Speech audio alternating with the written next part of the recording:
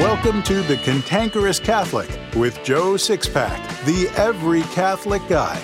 Listen to Joe tackle the really tough moral issues, current events, and politics from a Catholic perspective. Now here's Joe Sixpack, the every Catholic guy. Hello again, Sixpack family. Welcome back to The Cantankerous Catholic, episode 129. Well, this week I'm doing a special episode. Well, actually 9 priests are doing it. I realize that many of you are members of Church Militant, but most of you aren't. Last week, Michael Voris had 9 persecuted priests on camera talking about their bishops and the hierarchy across the country. They explained how they have been abused and how they're still being abused. I had planned to do a different show this week, but I'm putting it off until next week. I really think you need to hear what these good and faithful priests have to say, so I'm running nothing but this once-in-a-lifetime priestly summit.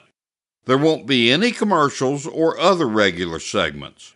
When the summit ends with the applause, this episode will end. If you want to financially support these priests in their battles with their bishops, the links to do that will be in my show notes. I strongly encourage you to help them.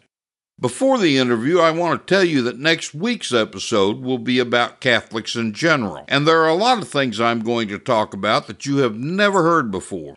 You won't want to miss it, especially after having heard these persecuted priests. Now let's drop in on Michael and the 9 persecuted priests. I'm Michael Voris. Tuesday of this week, Church Militant did something that has never before happened in the history of the church in the United States, perhaps the world. We hosted not 1, not 2, but 9 persecuted priests, all at the same time, to let you hear their collective stories of pain and suffering at the hands of the hierarchy. Some of them you've heard of, others maybe not as much. But their pain, their struggles to serve the church, which is all each one of them wants to do, is palpable. These men represent literally hundreds of other priests from all over the country who, because of the way our blessed Lord structured his church, have no recourse except to be at the whims of corrupt or cowardly bishops. All over the country, hundreds and hundreds of faithful men who have given up everything to be instruments of our blessed Lord to lead us to heaven are being persecuted by bishops for nothing more than being faithful. The following interview is a bit long and at times it is difficult to listen to, but we cannot stress too heavily just how important it is you hear from them as a group. Please listen to the stories and the pleas of your priests who desire nothing more than your salvation. This has to end.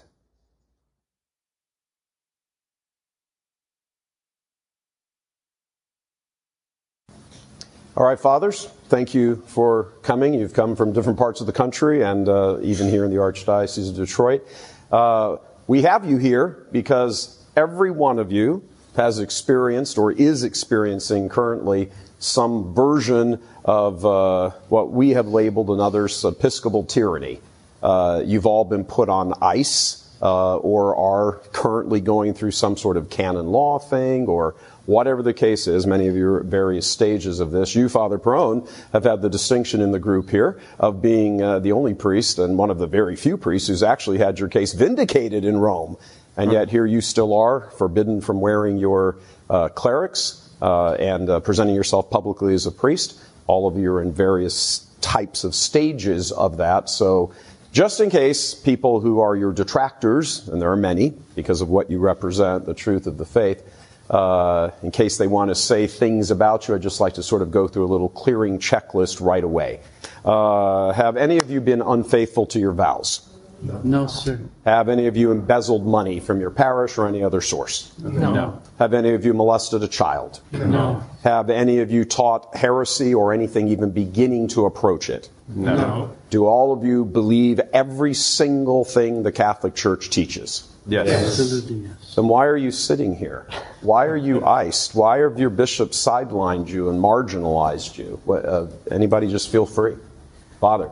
One of the things I've observed is that the men that are sidelined are those men that make believing in Jesus Christ attractive to normal people. So as I become aware of each of my brother's stories, these are men that had a heart for making Jesus Christ known and loved, and they were effective at doing it. So it's an odd answer, but I think that's part of the reason why we've been sidelined, is because we were effectively proclaiming the gospel of Jesus Christ. Which is a frightening proposition when you consider the people who sidelined you are shepherds who would, you would think, want that to happen. Fathers? Father Altman, you're never short on words. Well, that's why I'm here, probably, because I'm not that. Yeah, I always summarize it this way, that we're fathers, and those people out there are our children. And right from the get-go, I think what got me notoriety, is that a good word, that I couldn't believe that shepherds of the church locked the people out and denied them. The sole reason why we exist is to bring sanctifying grace to our families. Those are our children of all ages. And so I let them have it, and justly so. How dare they, fathers, shepherds of the church, deny their children to be fed, to be anointed, to be baptized? What kind of fathers are they? They're not. So yeah, you could get me going. You could get me going. I think we just did. Yeah. Well, that's it. Isn't that it? We're all trying to, like he said, we're all trying to feed our families. We're all trying to teach them the truth. And as you've heard me say, I don't know how many times, at what percentage are these miters of America going to wake up? You know, what is it, 85%, I think you said, that don't even bother coming to Mass anymore? When are they going to wake up and see this little experiment they've tried for the last 50 years has failed? We've lost the faith. It's their fault. And they're mad, and oddly enough, they're mad at us, who are actually being what's the word that I was called in? No, I'm being very effective. Because 100% of the people that come into my parish believe in the real presence. Yeah. I would say that's true of probably all of you. Father? Right. Father, you want to say something? Praise be to God. I want to say, especially in these difficult times, I've been listening to my brother priest, and I have a heavy heart for that, because obviously I love our Lord Jesus Christ, the priest, and I love the priesthood, and I love my brother priests. And it's kind of unbelievable that these things are happening in the way that they are. And I don't know the real answer to the reason why, but I know that it's taking place. And I also feel as my brother priest, heavy in my heart for the sufferings of the people of God. And I want to give a word of encouragement that even though these things are taking place, we don't lose our mind to God or our heart to God. And we trust to the Lord. We just recently celebrated the Holy Feast of Pentecost. And we trust in the Holy Spirit. And even though these times are dark, we don't give up hope. Right. That's why I want to encourage the people of God. These things were prophesied before in Scripture and in different revelations and words from our Blessed Mother Mary. And although it's unbelievable that we're enduring these times, we have hope firmly. It was just this past Sunday was the 11th Sunday of Ordinary Time. And in the second letter that was read, the second reading from the letter of St. Paul to the Corinthians, he said, we are courageous. And that's why I desire for the people of God that even though these things are scandalous, that we're not surprised by it, and that we strengthen our firmness of faith to the promises of the Lord. I think that's the most important thing. And when I try to grasp how it is that these things are taking place, I can't help but think to the words of the Lord Himself when He went through His passion 2,000 years ago. And when I look at the bewilderment of priests, like I take encouragement and confidence from the witness of these men who are enduring these incredible hardships. And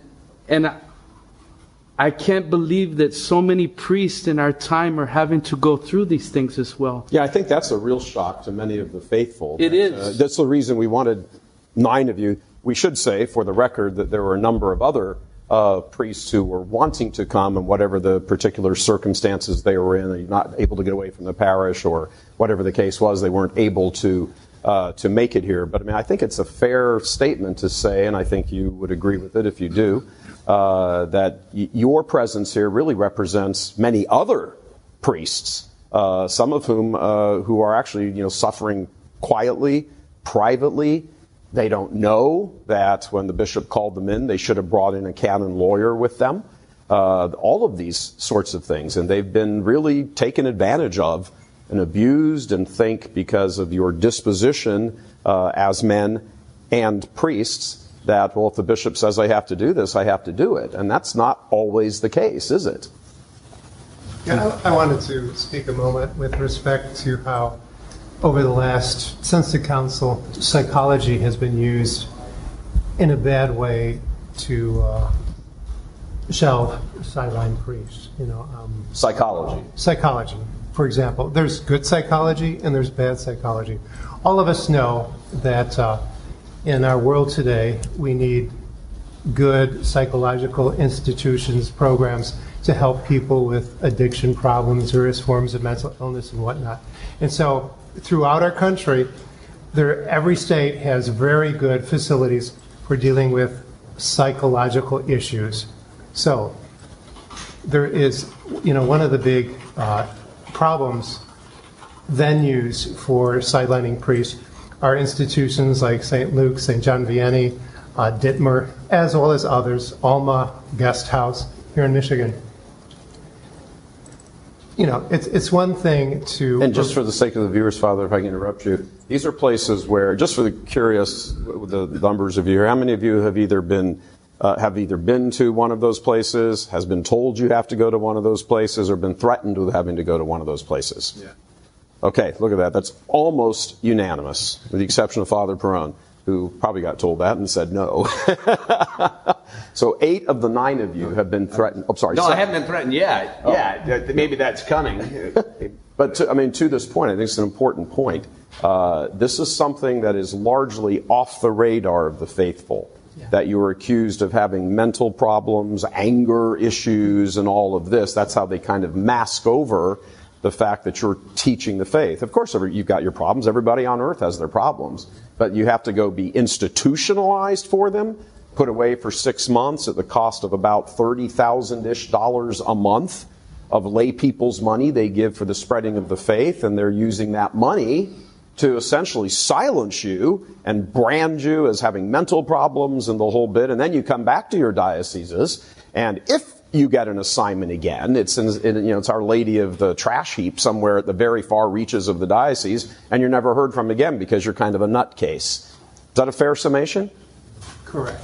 So, even more noxious than that is this ruse they play for having an individual, before they're institutionalized, signing off to the bishop or his protege power of attorney for medical decisions. That is something that should flagrantly never happen. I did it once in my life, and I will never do something as stupid as that again. Yeah, let's elaborate on that for a moment. Again, something I don't even Father Altman even knew that from the look on his face. No, I did not. Now, as a lawyer, go. Who was his bishop? That's right, Supich? No, this is going back many years ago. Okay. So this is his predecessor. So again, his predecessor, who was flat out in bed recovering from radical cancer surgery. Sure. So again, you have individuals working in chancelleries, given the responsibility for something as sensitive as that, which should only really be limited by law to a blood relative or somebody who is 100% behind you, as compared to this concept. Imagine that. You have to sign away your rights to make your own medical determination. Is that common? Yes. I've never heard of this before. Huh? Yes. Yeah. Welcome to the club. So Father, I know you have some opinions on all of this. Well, I have 5 years of experience with this. So I was ordained a priest of Jesus Christ, thanks be to God, 5 years ago on November 28th, 2015. And 9 weeks into my assignment at the cusp of the new year in 2016, I was hearing confessions of confirmation students. These were teenagers, and they complained how I heard their confessions because they didn't examine their conscience, so I had to help them examine their conscience with them. And, you cover all the 10 commandments, and you cover the 6th commandment, and some feel uncomfortable. It's yes or no questions. And I know some other details that are there that I was not trained properly, but I was zealous in trying to do the work that other pastors had not done to help in catechesis, just not there to help them examine their consciences, to make the good confession they could. Brought in 4 days later with all these letters saying that I was grossly asking questions in confessional inappropriately, trying to do the best job I could with the way I was trained. And you can go to the psychological hospital for priests, or you can be permanently unassigned. And so I said, well, I want to go back into ministry, so if the best way to get back to ministry is to go to the psychological hospital, they really do weaponize this against They send you a folder and they say, we need you to reevaluate the priest you want to be. And they say, we don't hear confessions like that. Okay, well, you could have told me that in 2 minutes. I understand I won't do confession like that ever again. It could have been solved in 2 minutes. And instead, it turned into a 5-year exile nightmare of the cross and being abandoned. And, which you're still in. Which is still in. There's... The only resolution is to live with Christ, to die with Christ, to rise with Christ, and to realize what it means to be a true priest of Jesus Christ. Is your residence is the cross, it is Calvary, and to depart from Calvary is to depart from every source of grace. And so it became because God called me to priesthood, and the bishop was trying to call me out of priesthood after 6 months of working the program at St. John Vianney Center. At the tune of $30,000 a month, which if you do the math, it's $180,000. They labeled me with a personality disorder, unspecified, with narcissistic and histrionic traits, so that they could say that this man is unstable for ministry. But even the John Vianney Center wanted me to go back into ministry. They said, we don't really a threat, to anybody. We can go back to ministry. But then the bishop says, you're not going to benefit the diocese.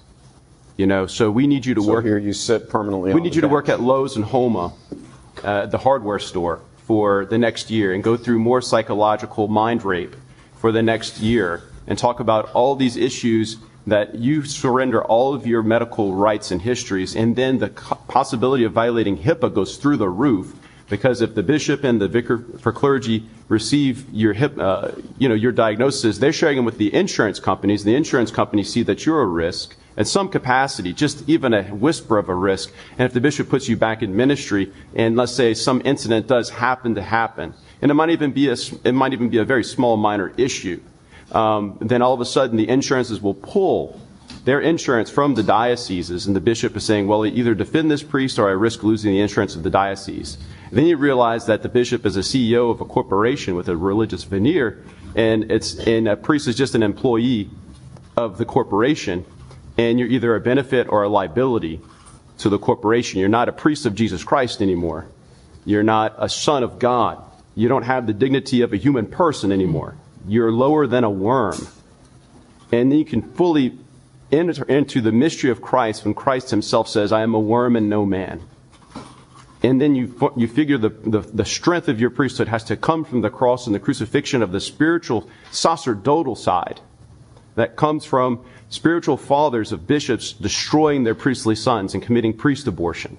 And then so many priests leave the priesthood because of this. And other priests continue to pray heroically their masses silently. They can affect people on a smaller scale, ministerially, physically, but by their prayers, who knows the effects of the masses, of the union of the priests and the Eucharist and the cross in that moment, to pray for the graces of the world, so that the bishops can have a conversion of mind and heart to say, you know what, God called me more to be a CEO of a corporation with a religious veneer that calls itself the Catholic Church. Do you think, may I ask you, fathers, do you think that this is something, you are from multiple dioceses here, and again, many other priests that we've spoken to and done some stories and features on, Do you think this is just sort of a widespread mentality among the bishops that, as you characterize it, CEOs of a corporation, but something other than shepherds who have their spiritual sons, who have their spiritual children, and we're all trying to get to heaven? That's what all of this is about. And yet none of you seem to have any of that, even close to that experience of any of this. Do you think this is just a widespread thing among the U.S. episcopate? What have the last 15 months taught us, though? Maybe one of the reasons why they closed the church is they were afraid of, somebody might say, well, they got sick at the Catholic Church. I mean, it's preposterous, but what kind of... If they thought as a father thought, they never would have done that. None of them would have done that. 2 weeks maybe, and then they're over. So yeah, that sounds like a very good explanation as to how they approach the office of the mitre, and it just staggers you. This isn't rocket science. All you need to know, they locked the churches and denied people the sacrament. So one job we're supposed to do, one thing, and they canceled it. Even as Planned Parenthood stayed open, we prayed by the way on the way here. We passed it and we prayed. Yeah, it was pretty amazing. Father White, you have a bit of a, it's not exactly the COVID thing, but you are being threatened with having your priesthood completely taken away from you and busted down to the lay state. Mm-hmm. Mm-hmm. As far as the shepherds, the fatherliness, I think we all were shaken, I know I was, to learn that the shepherd who gave me holy orders should have been in jail that very day. And talk about psychologically confusing thing to have happen. I speak for myself, but I think I speak for really a lot of Catholics, a lot of priests, a lot of Catholics needing some kind of psychological recovery from something like that. And I mean, I've found great inspiration from the way that the victims of this particular predator, Theodore McCarrick, and other victims of other predators have found a way to do that, have given us the solution. The weaponization of psychology in our lives is something that most of us have had to deal with.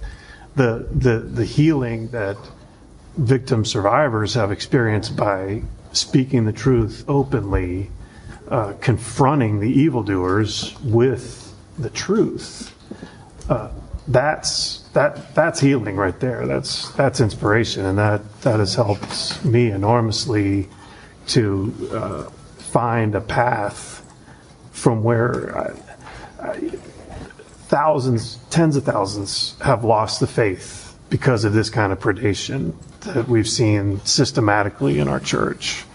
Can I interrupt you, Father, and ask you and then the other priest, how shocking was it to you as priests to hear senior members of the U.S. hierarchy, like Donald Wuerl and Kevin Farrell, who's now the Camerlingo of the church, flat out lie about what they knew about Theodore McCarrick? They flat out lied. They interviewed Cardinal Farrell, just for the sake of the audience and jog their memories. They interviewed Cardinal Farrell in the immediate aftermath, and he sat there and said, "Oh, I was shocked. I was shocked." And in reality, when the McCarrick report came out, down there buried in a footnote, I think it was on page 138, I can't remember what page it was on, doesn't matter. It says he knew about it in 2007. That's 11 years before the revelations became public. Lie, flat out lie. And Donald Wuerl, "Oh, I didn't know anything about it. It was not like it's a crisis or a massive, massive crisis." And here we come to find out from his secretary, yeah, he knew all about it because here's all the papers and I turned them over. And Archbishop Vigano comes out and says, yep, these guys are all lying through their teeth. He said Donald Wuerl is lying through his teeth. For your priesthoods, what kind of impact does that have on you men and other priests when all of this starts to come public? Father Altman, you talked about teaching the truth to the faithful. How about living the truth? And the reason I'm sitting here is because I just got fed up being on the inside. I was Bishop Malone's secretary. In Buffalo. In Buffalo, New York. Who has been dubbed the lying, cheating Bishop Malone of Buffalo. Yes, disgraced. Disgraced. Ended up recording some of the meetings and showing to the people, indeed, that he is lying, and sometimes people say, what I've done to the bishop. I said, no, I've done nothing to the bishop except let people hear his voice when he's in private meetings, and my struggle is that as our founder, Jesus Christ, taught us the truth will set you free. Why are we hiding? Why are we lying about the truth? And it's simply to protect predators like McCarrick, monsters like other, a number of other predators around. We hide them and shelter them, and that's the reason for the lie. And it's so contrary to what we are about as a church, So my own personal struggle is, if the bishops, so-called shepherds, are going at such an extent, to lie about such horrible things, how could you expect them to care for the faithful, for their souls to be nourished, for the salvation?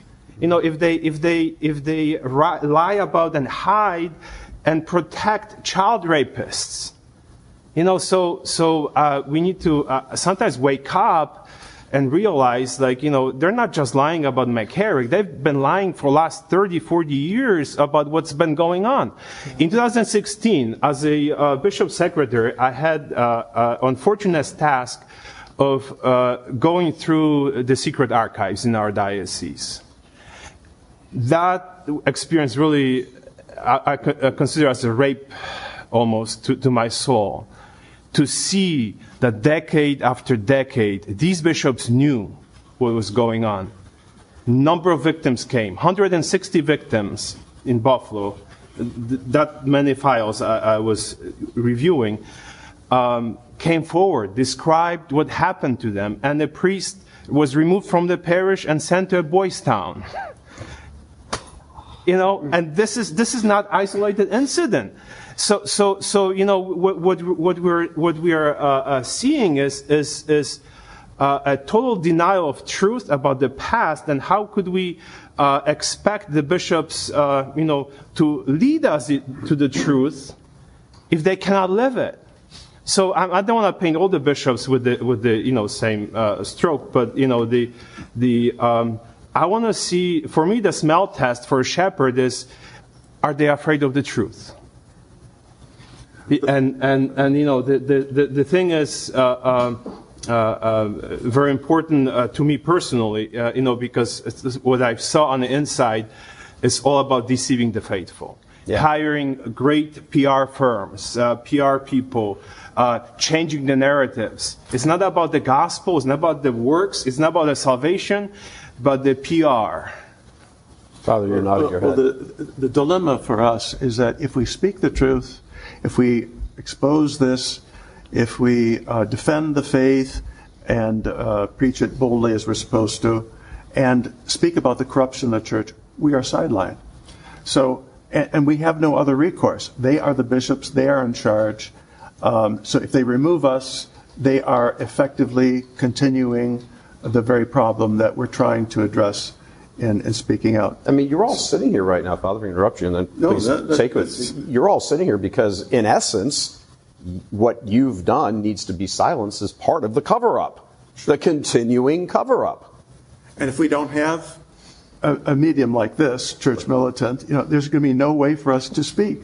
Our pulpits have been taken away from us, and we are separated from the people, at least in my case. We're forbidden to have contact with them. So how do we continue to be priests? How do we continue to be heralds of the gospel if we are removed? And there is no other recourse. This is the great paradox. The bishops, Christ set up his church as a hierarchy, right? So we can't sideline them. We can't become Protestants. We can't open up shop and start our own church. So when the very structure itself is having these problems, and we want to address them, and we are removed from having any effect in making any change, it's just very frustrating, and that's why we're here. Father Fashions. Your original question, Michael, why are we here? I've spoken to all the priests sitting here, and I can speak for myself now. I'm here, and I became a priest because, I'm in love with the Catholic faith, and it's a hard doctrine. And when we speak about corruption in the church, in the hierarchy, or in whatever ranks, we all make mistakes. We all sin. I've certainly sinned in my life, and even sometimes grievously, but I've repented. And what we seem to be seeing is this lack of repentance. So you ask the question, how does it make you feel when you hear these lies? And it's frustrating and discouraging because we became priests to inspire people to this faith that we're in love with. But we want to be inspired too by our leaders and those who are over us. And we're just not seeing that, When you look at the senior leadership, the cardinals of the church here in the U.S. and very powerful archbishops, who never talk about anything publicly, or very seldomly talk about anything that you're talking about on the spiritual realm. It's always immigration reform, climate change. Bishop McElroy came out and said last year, I believe it was, stop placing so much emphasis on chastity. It's just a virtue. It's no big deal. And he kept going on, and they're constantly, it almost sounds like sideways fashion, attacking the church and usurping it and trying to turn it into something that it's not. And yet here you all are saying, nope, sorry shepherds, you got your priorities completely flipped around. Completely flipped around. What's your response? If I might. Sure. I think we do have in common a couple things. We have in common, as Father Fashing just said so beautifully, that we're in love with the Catholic faith. We're in love with our Lord, and I think we have in common that we trust Him. We trust in the genuine source of life of the church, which is God and Jesus Christ. And so we have something to say about it. And we are inspired to bear witness to the truth that we believe in and trust. And for some reason, that is interfering with a communications control program that is being imposed from an authority that is not strong, but is in fact quite weak. Mm-hmm. Because the strong authority doesn't fear the free speech of honest men trying to bear witness to the foundational truths of the church. I try to hold on to that trust that ultimately, even though there might be other authorities trying to exercise limited power over us at this moment in history, that the Lord is the one who runs the show in the end. And I think the other thing we have in common here is that we know we have to answer to Him above all, and that's what we're trying to stay true to. I want to segue on what Father Mark said. Again, when I was abused by Reverend Lawrence Cozy in 1982, And just for the audience's sake, Father, you were sexually assaulted by a priest. You put it down as a rape in the middle of the night when I was working as an orderly in a nursing home in which he orchestrated making certain. So it took place in a night with very few. There's like next to no staff on board in a back area of the facility in the lower level. So and that was before you were a priest. Yeah, and it never happened again because I walked out of that facility. It's the only job I've ever walked out of. I was a orderly with responsibility for like 20-some patients, and I walked off the job after it happened. The first thing I did was go to my good pastor, Father Corbo, and spill my guts out. And I spent the whole morning there just sitting there in a chair. And I watched him go to task as a good priest and pastor that he was, calling Bernadine's chancery and reporting everything that happened. And it was reported that day. I was never to go back to that facility again. He orchestrated me going back to school early, so I came back to Detroit for my studies early and got back on track with getting my life together, which really took about 12 years because I was with the Franciscans at the time, summer at home with family, doing my job as an orderly, which I was trained for. So that being said, did anything ever come against Father Cozy? Not at all. And that's the whole thing. Father Cozy was a classmate of Bishop Worrell at the North American College. They are the same class. Similarly, the provincial for the Scalabrinians, who's a Scalabrinian priest, was also of that same class. These are all boys, spoke Italian, English, and they were all fast-tracked for making it good in the church. However, Father Cozy, because of his predilection for kids, got in trouble very early. He was in charge of the high school seminary the Scalabrinians had in Stone Park in Illinois. He was removed as rector for messing with too many of the boys there.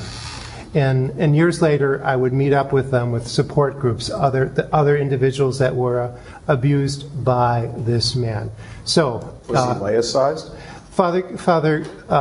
The priest that abused me was taken out early in his 50s by, I always put it, they said he died from diabetes at 55, but I always put it down for AIDS.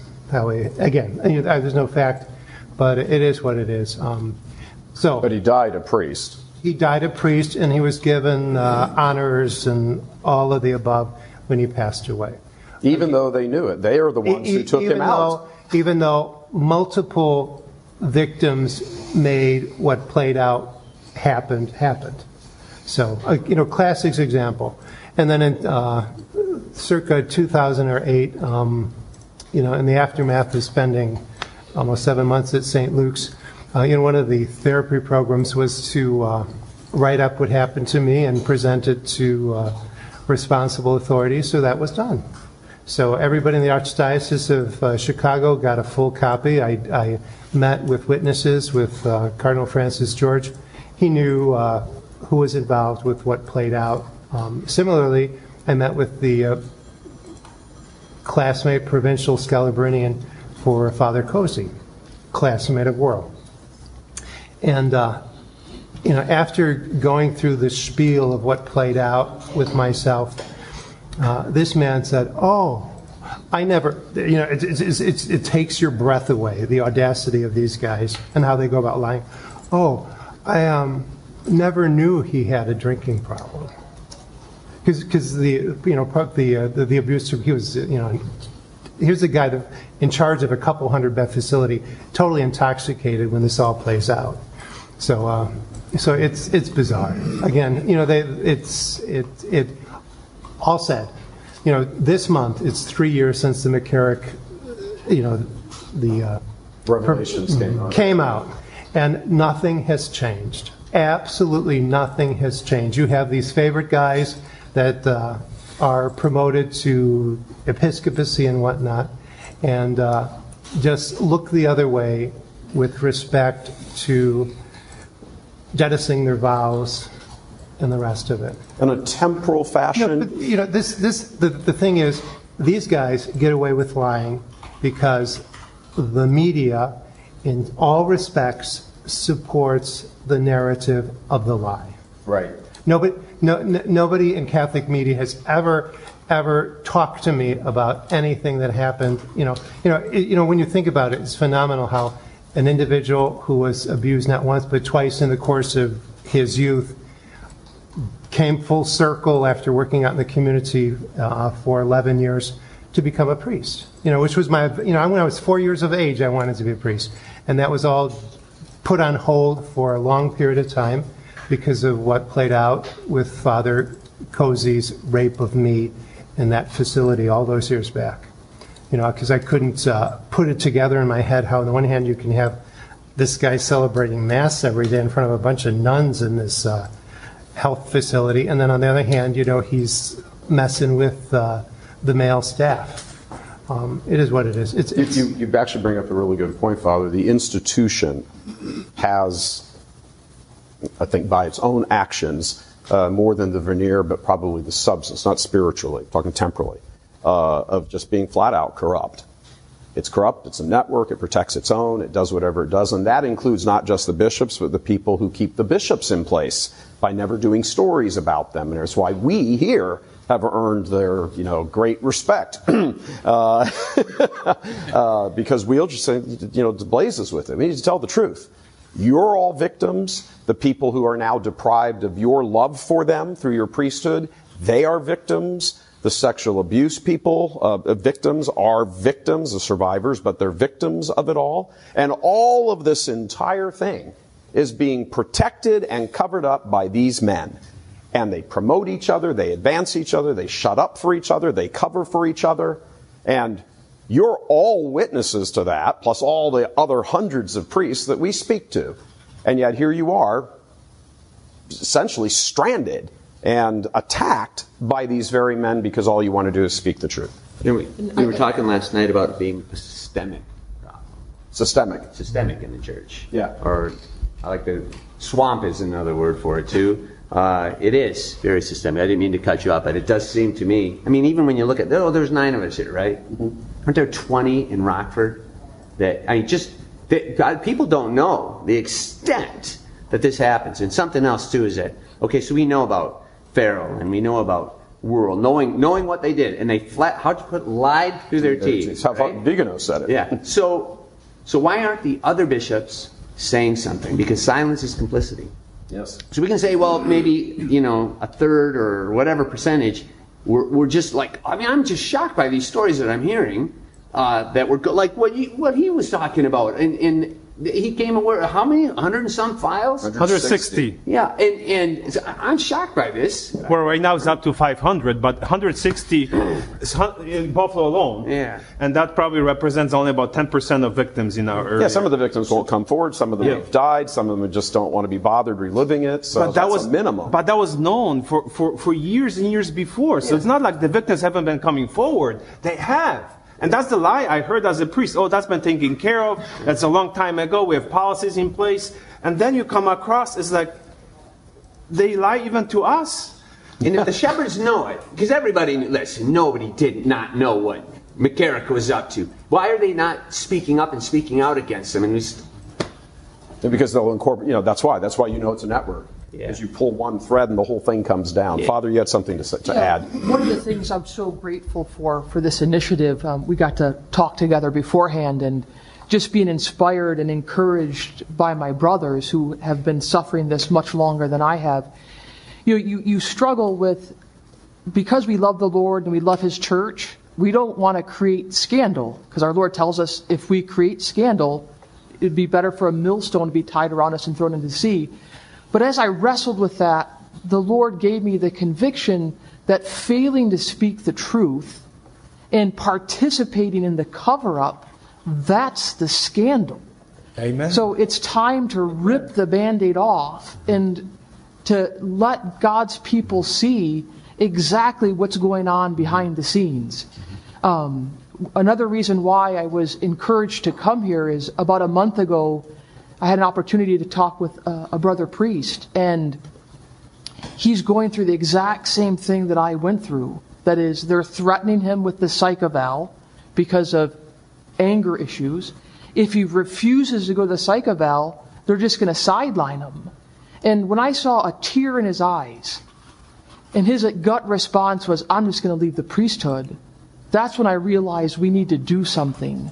Because if this mechanism of defaming and sidelining priests, if something isn't done, it's never going to stop. And so I'm just so grateful for this opportunity to hear the testimony of my brothers and to be encouraged by them. So. Do any of you, fathers, feel that your presence here is being disobedient Not at all. I'm trying to speak the truth, so how could that be against obedience and the church's teaching, So I think a lot of people, a lot of Catholic faithful think that no matter what the bishop or a bishop tells a priest to do, he must do it or he's disobedient. You guys care to disabuse the audience of that? Again, that concept of blind obedience, I don't know where it comes from, but it's definitely not found in sacred scripture, nor is it part of our tradition.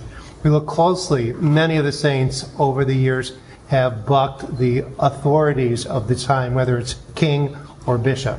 So again, a priest makes a vow primarily to God to be obedient to all things in faith and morals. He doesn't make a promise to any man to follow every dictate that comes from his mouth on a given day. It just does not work that way. So if, for example, you look back historically in the aftermath of World War II and the Nuremberg trials, many of the soldiers that gave testimony, but I was just following orders. Yep. And it's like, when did we subvert what was rational and good to be obedient to some authority, some man? It's bizarre. So that's sort of, and you see this. The bishop told us that we have to lock up the churches. So how does that work with keeping the third commandment? It's one of those questions that comes to your mind immediately. So we're called, we've always understood as Roman Catholics that you keep the Sabbath by going to church with other parishioners and, if in a state of grace, receiving the sacrament of Holy Communion. Right. That's how we keep the Sabbath. We don't keep the Sabbath by, sitting around at home and turning on a TV set and trying to catch a online mass somewhere and hope the camera works. Father, you had a comment. Yes, sir. I'm so proud of these priests because I know that they would never go outside of the church. And I believe every single one of us would even give our life blood before we would be separated from the church. And we recognize her structure from the beginning established by the Lord. So the hierarchy is absolutely essential to the life of the church. Absolutely. But just like when I serve in the prisons back in Texas, and beautiful, faithful men and women, and I tell them oftentimes, you're just as much a part of the body of Christ as any priest or bishop. And I believe in the struggles of these times, it's going to take the laity to rise up and do their part to put the house of God in order anew. I think that that's absolutely critical because the pain of the realities that are taking place are nothing new, but I think even more painful and prevalent than even in the beginning. It's like the Lord Himself said, if this had been done to me by an enemy, I could bear his taunts. But it's you, my own intimate friend. And the sad reality that I've come to see in our time is that there are many Judas priests. Yeah. I'd like to ask you this. It's might be somewhat sensitive, but hey, what the heck? We're all friends here. When the original John Jay report came out in 2004, based on all the revelations of the Boston Globe's, excellent reporting on the sex abuse and all of that. Initially, the John Jay report laid it all out.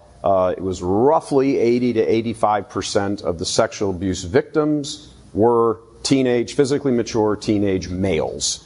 Well, that doesn't speak to just a generic sex abuse problem. That speaks to a homosexual sex abuse problem. And we weren't dealing with pedophilia, which is prepubescent. We were dealing largely, way by and large, with ephebophilia, which is essentially pederasty. how much more disturbing is it that it's not just sex abuse being covered up, but you men have all been in seminary. You've all seen and heard many things in seminary that are untoward. You have other priest friends who've told you, wow, this place is gay, I left it, blah, just on and on and on like that. How much do you think the current crisis in the church and what you're feeling the effects of is due to homosexuality within the ranks of priests and bishops? Father? I would say 100% of what we're experiencing. Would you all agree with that? He just said 100%. When Father Stephen spoke about the importance, and maybe Father Jeff touched on that too, that if we do sin, we have to repent, right?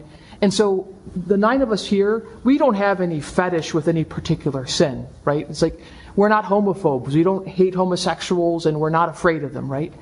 But it's that unrepentant sin. It's saying something that is a sin is not a sin.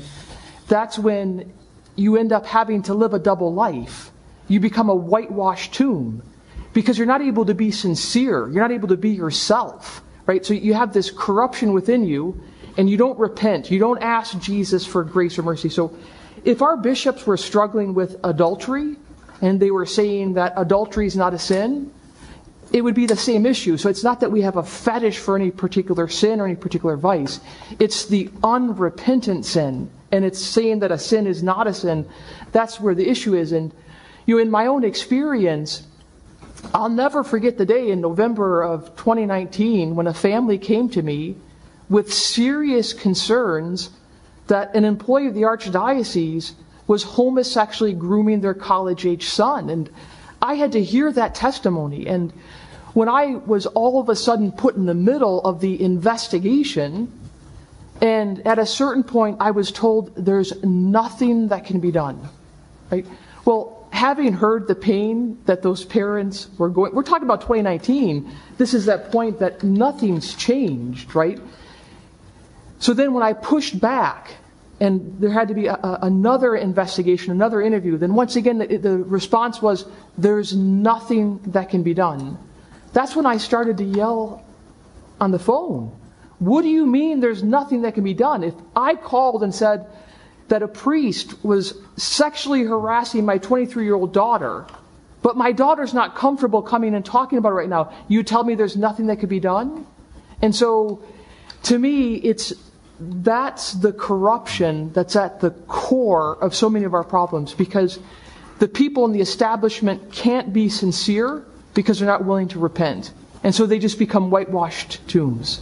And that weakness, Michael, whether it be the homosexuality and the unrepentance, or the not telling the truth, the lying, is hampering our ability. I mean, for me, it's hampered my ability to simply speak the gospel message, authentic Catholicism, boldly and clearly, because that's what I do.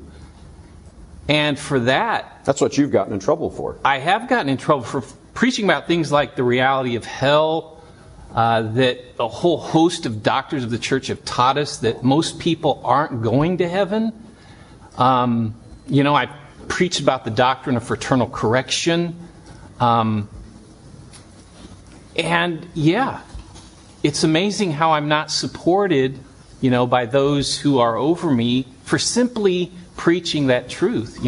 Our faith is a beautiful faith, but it's a difficult doctrine, but not one that we can't live, because Christ asks us to live it, and He always will give us the grace to live it. But because of this weakness that we're all highlighting, it does,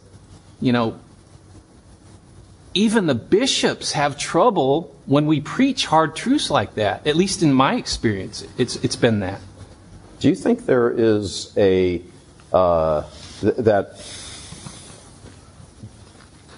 by and large, perhaps not every single bishop in the U.S., but by and large, there is a sympathy way beyond what it needs to be for homosexuality within their own ranks? And I will share, without saying who the bishop was, I was kind of floored I was having a private conversation with a bishop a number of years ago, just in the wake of the McCarrick stuff. And I made mention to him about, well, is this all homosexuality here? This is McCarrick. It was all boys and seminarians and blah, blah, blah. And I could see he was slightly put off by the underlying assumption that it was homosexuality. And he said to me, and I really have to say, I was really knocked back, particularly because of who it was coming from. He said, he was a bishop. He said, well, I know many bishops who are gay. And I was just shocked when he said it.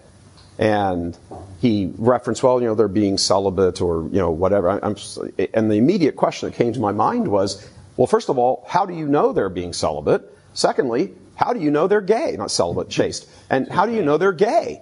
Why are they telling you that? If this is something they're all fine with and it's all compartmentalized correctly and they've treated spiritually and all this stuff, if everything's fine, why are they telling you that? And how do you know that what they're telling you is true?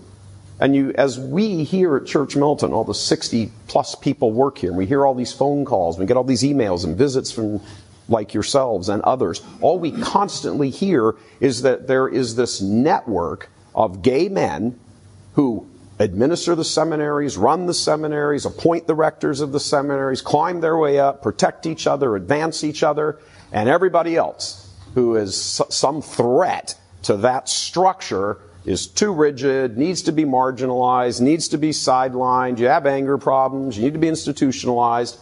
And that's what's really running the show here. And I think that's coming out more and more. Your thoughts? As a seminarian, I was assaulted by a priest.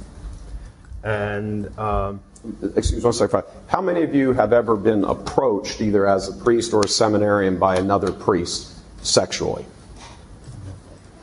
Wow. For me, it happened during the night. When I woke up, the priest was there behind me.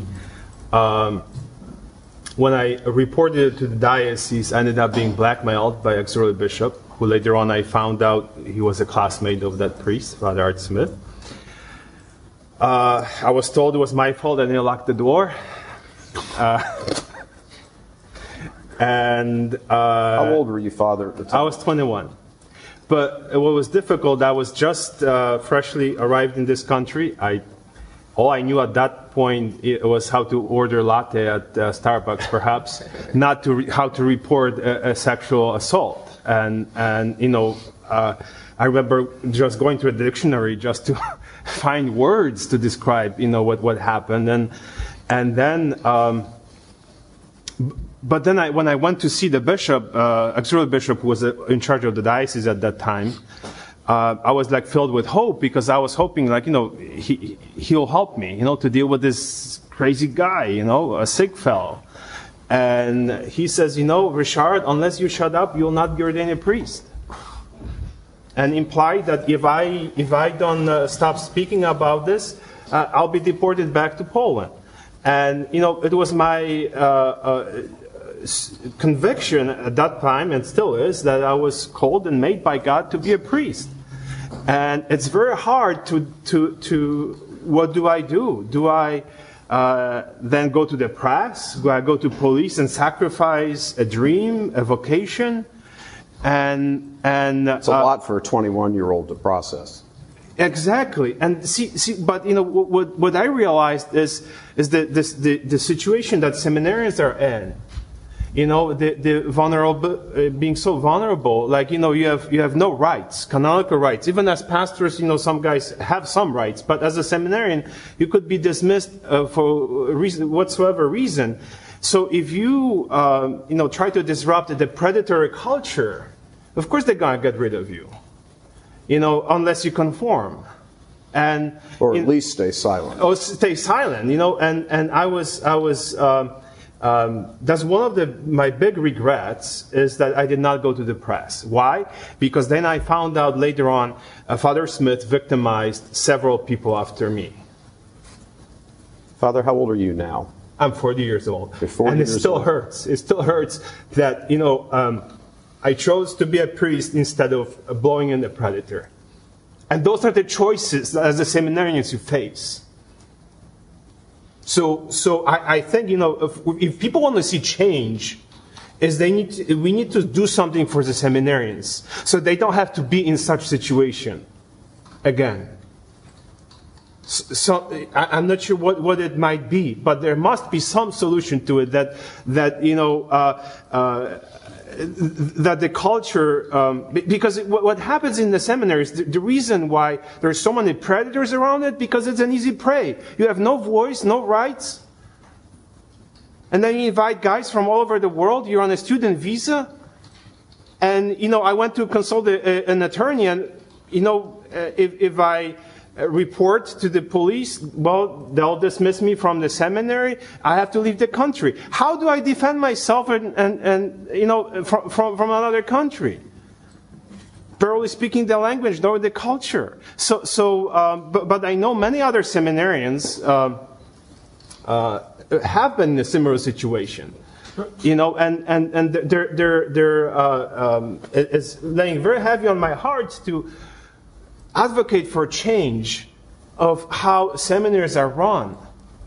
That men, can stand up and have some backing, of the people. I don't know if the institution cannot expect. Something needs to change because. Later on, it's like, what do you do as a priest? Do I sacrifice my priesthood? If I say something, I know some of my brother priests are afraid to stand up and preach the truth or tell the truth because they might be 60-year-old and they don't have much savings. How will I live? What am I going to do? We don't make a lot of money, and sometimes, if your family doesn't give you money, where do you get it from? So you're totally dependent on the bishop. The moment you're suspended, you lose a lot of or all of your income. And those are the choices that somebody might be facing. Am I gonna be honest and challenge or tell the truth, or how I'm gonna provide for my medication? If they cut me off from the insurance, I have this expensive medication I need to take. Mm-hmm. And but that's priesthood. Seminarians are far more vulnerable, and this is what I shared with you is many men had similar experience. I've spoken. I just want to add one thing here. The entire system, as it has been set up by the Lavender Mafia, has to be scrapped. Just to tag along one thing, when Bernadine passed away in '96, they had us seminarians going to the airport, picking up bishops and whatnot for his funeral. I had the grace of being given, and again, this is all by design now, but I picked up Archbishop Quinn, brought him in downtown to his hotel, went back out to and I picked up also McCarrick. So, again, it just galls me now, all these years later, to reflect on that system that put a predator having, at the time I was 37 years of age, and nothing was going to happen. But, McCarrick with $40 at the time to a guy not working in the seminary was a lot of money. Oh, you want to come up to my room for a drink? It's like, what absolute BS to have a system that puts predators and vulnerable seminaries close together, with money in hand to entice them to a private spot. Father Perone, you saw in your seminary years much of all of this up close. Here we are talking about things that have happened in the last 20 years or so. This goes back for you 50 years. This is systemic. It's nonstop. It just keeps going. Right. Right across from my room in the seminary, we knew that this homosexual activity was going on. But there was no way we could report it, because if we did, then we would be the problem. And you knew that then? We knew it. We all knew it. Everyone knew this was going on. And we also knew that we would be penalized if we spoke up. So everyone just kept quiet about it. We laughed about it. We joked about it. I mean, what can you do about it? So did those men go on to be ordained? No, thank God. These two, no, did not. But many did. Sure, I presume. I mean, Yes. I don't know who's who in my experience at the seminary, except what's come out, since that time. But yeah, it was there was an oppressive spirit that we had to keep our mouths shut. Otherwise, we would be the problem instead of they being the problem. Now you've reached an older age where you didn't keep your mouth shut, and you're the problem. So, your instincts back then were right, Father. It's true that there's no place in the priesthood of our Lord Jesus Christ for any of that kind of sentiment. And because it's absolutely contrary to the gospel, it's an abomination. And it's also true that a person, a man, who struggles with a temptation like that should never be the one to go chasing to the priesthood because of the spiritual struggle that it becomes more intense than any other temptation. And that's why the church has long had that sentiment in her history. But it's true that I would say that's one of the greatest root causes of the problems that we face in the modern church. Homosexuality among the Yes. clergy. And in fact, I raised my hand when you asked if ever it was affronted to my own person. And when I've spoken about these things, or anybody speaks about it, sometimes they'll say, well, if you speak against that, you're a homophobe, or it's because you're too rigid. And that's not true at all. It happened in privacy or in private. I could have crushed this man, but I desired for his conversion authentically and to be true to God. When I reported some things when I was in the seminary, it put off my ordination to the holy priesthood for more than a year. Now, hold that point for just a second. How many of you has that either happened to you or you have other friends who are priests who had ordination delayed because they were telling, hey, here's what's going on? Father, you too? Yes. Good. Continue, Bob. And so that's why, these problems are deep. As we mentioned, systemic, and we can never relent on the fight to renew the church. I think that's what has to take place. We've seen in the past, in the time of Dominic and Francis, Teresa of Avila, great champions on the past. I was telling the brothers this morning, we need some saints. And they were like, yeah, we need some saint bishops. And I'm like, amen. Amen. Saint bishops. We can't give up. We can't relent. And as I mentioned earlier, St. Paul said to be courageous for the church. Because we can never go out of the church. Of course not. Father? One thing I wanted to add is that this is not pure speculation in terms of, I wonder if this could be the case. I remember in the late 90s, Father Pavone, in his Priests for Life newsletter, he published an excerpt from a militant homosexual magazine in the 70s in which they laid out their game plan. They said, we are going to infiltrate you, Catholic Church. We're going to infiltrate your curias, your seminaries, your schools, your parishes, and we're going to destroy you. So there's at least some evidence of a plan that was orchestrated, put into place by a few or by many to infiltrate our holy church so as to destroy it. In some charitable terms, what do you men who have dedicated your lives to the truth of the faith and sacraments and saving souls and all of that, how do you respond when you see not just this particular priest, but many like him, but him highlighting Father James Martin being invited into your dioceses, being invited on Zoom calls and conferences and having busloads of thousands of teenage high school students brought to him, and bishops, cardinals endorsing his book, and he is all this celebration. And you would be hard-pressed to find a single bishop in the United States that will speak out against him. Yet you're all sitting here representing hundreds of others who are sidelined for the exact opposite. Your thoughts?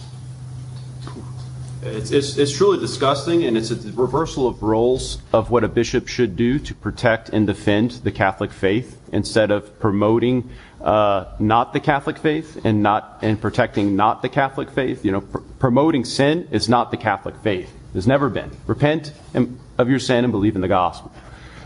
In that respect, why are we all here? It's to call to mind conversion among the clergy, among the brother priests, among the brother seminarians, among the bishops, or those above us in authority. Now, what causes that conviction? It's conversion. And it points to God being above all else, the greatest love of your life, and there's nothing that should stop you from loving God. No sin, no relationship, no power, no position of authority should be greater than your love for Jesus Christ.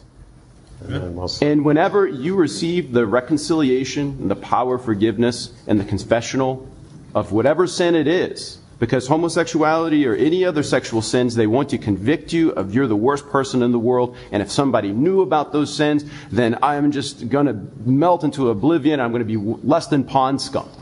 And the reality is that we are all never merited anything good in this life, save what Christ has given to us in salvation. And it is a free gift of grace, and is so wonderful. And this gift of repentance and forgiveness and restoration is given to us in the confessional. And the book of the Apocalypse says clearly, the accuser of our brothers is cast out. And what you're experiencing, the systemic oppression of good priests, is a systemic oppression of the faith, because that's what the devil does. Because that's the accuser. And whenever we don't live a life of reconciliation and saying, okay, yes, I have sinned. Part of the reflection of the last 5 years, yes, I have sinned. But I'm also paying for the sins of others. And there's temporal punishment due to sin. And it's okay to suffer penance to restore my state in life. And to say, you know what, I did sin, but I'm not going to live in my sin. I'm going to move forward. I know that the power of Christ is greater than my sins. And I'm preaching to the bishops right now. There is no sin that is unforgivable, and the people of God are very forgiving if you're honest with your sinfulness. And if you're honest in saying, Christ needs to be the center of my life again, because Christ is the center of the church.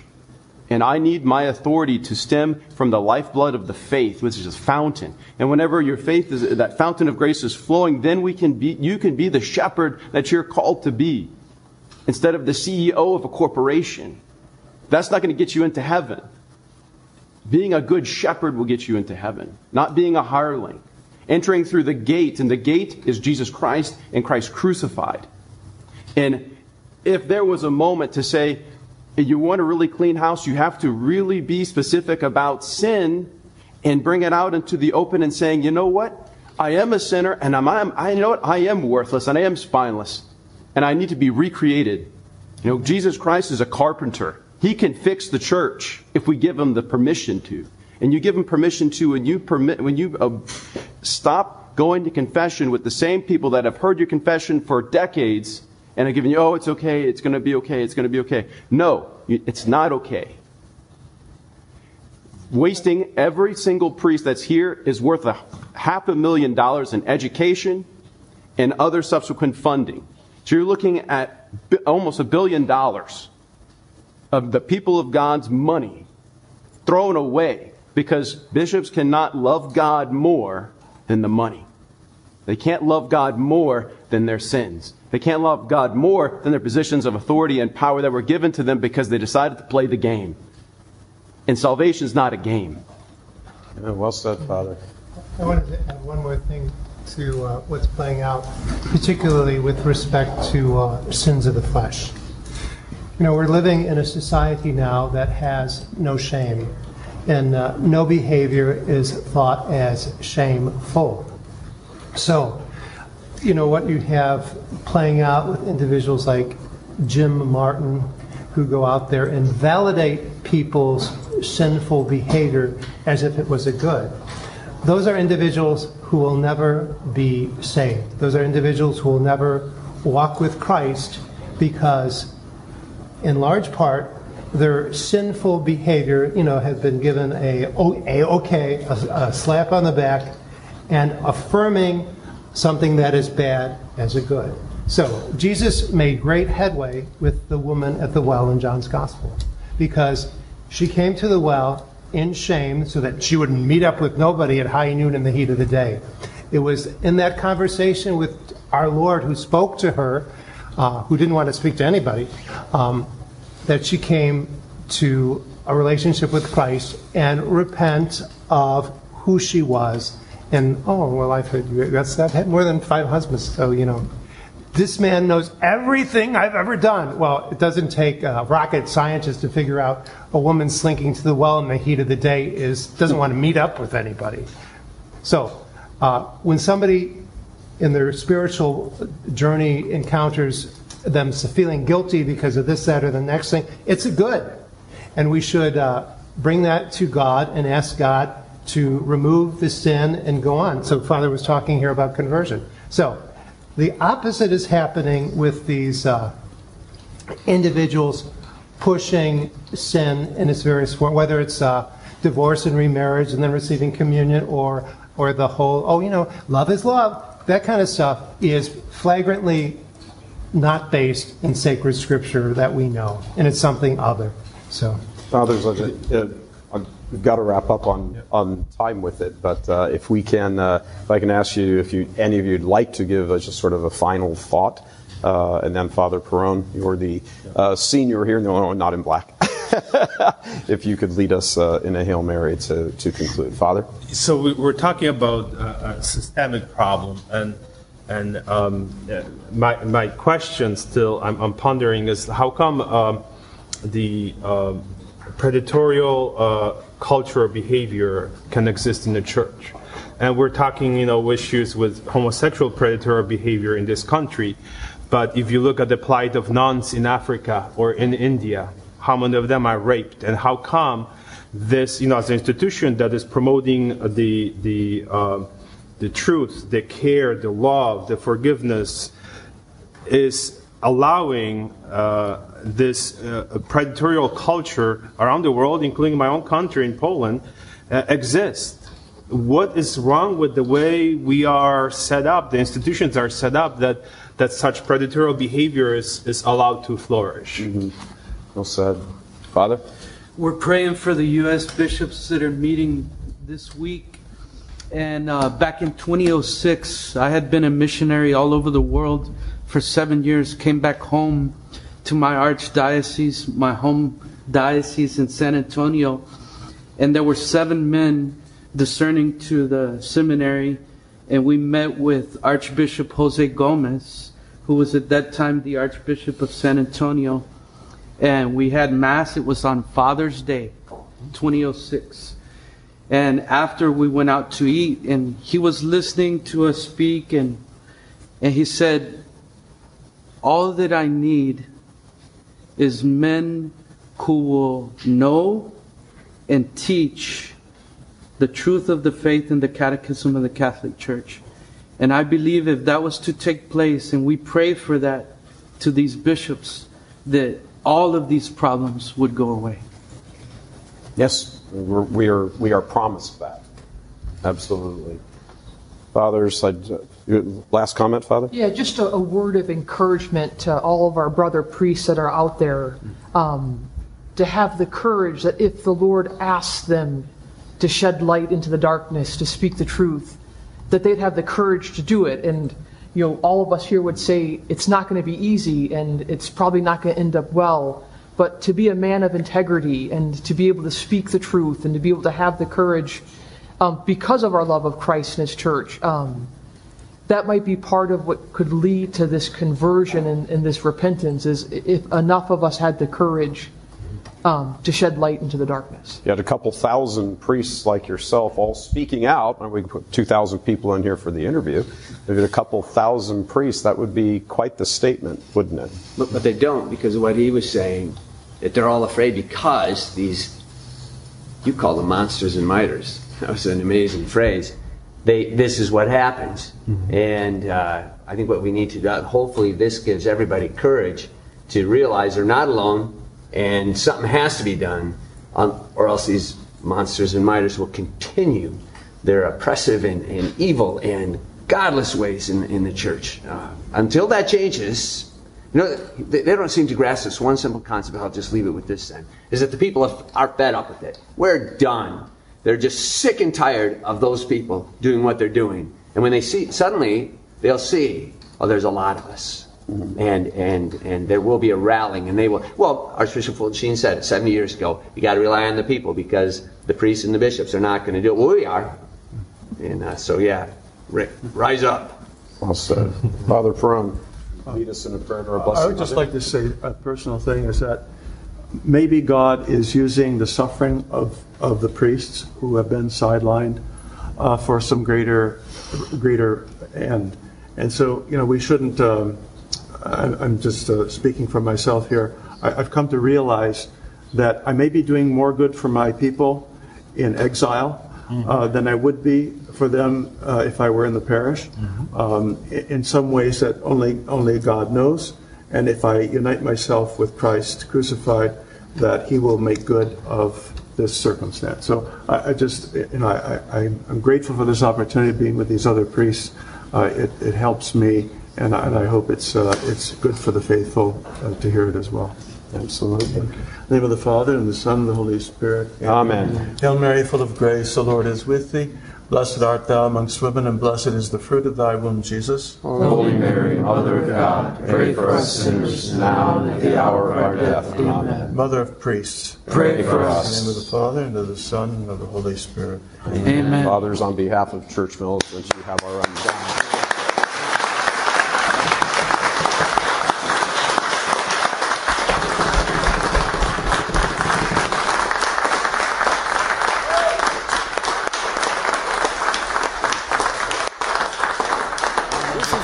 Cantankerous Catholic with Joe Sixpack, the Every Catholic Guy. Thanks for subscribing, and be sure to visit cantankerouscatholic.com to get your free copy of Joe's popular book, The Best of What We Believe, Why We Believe It.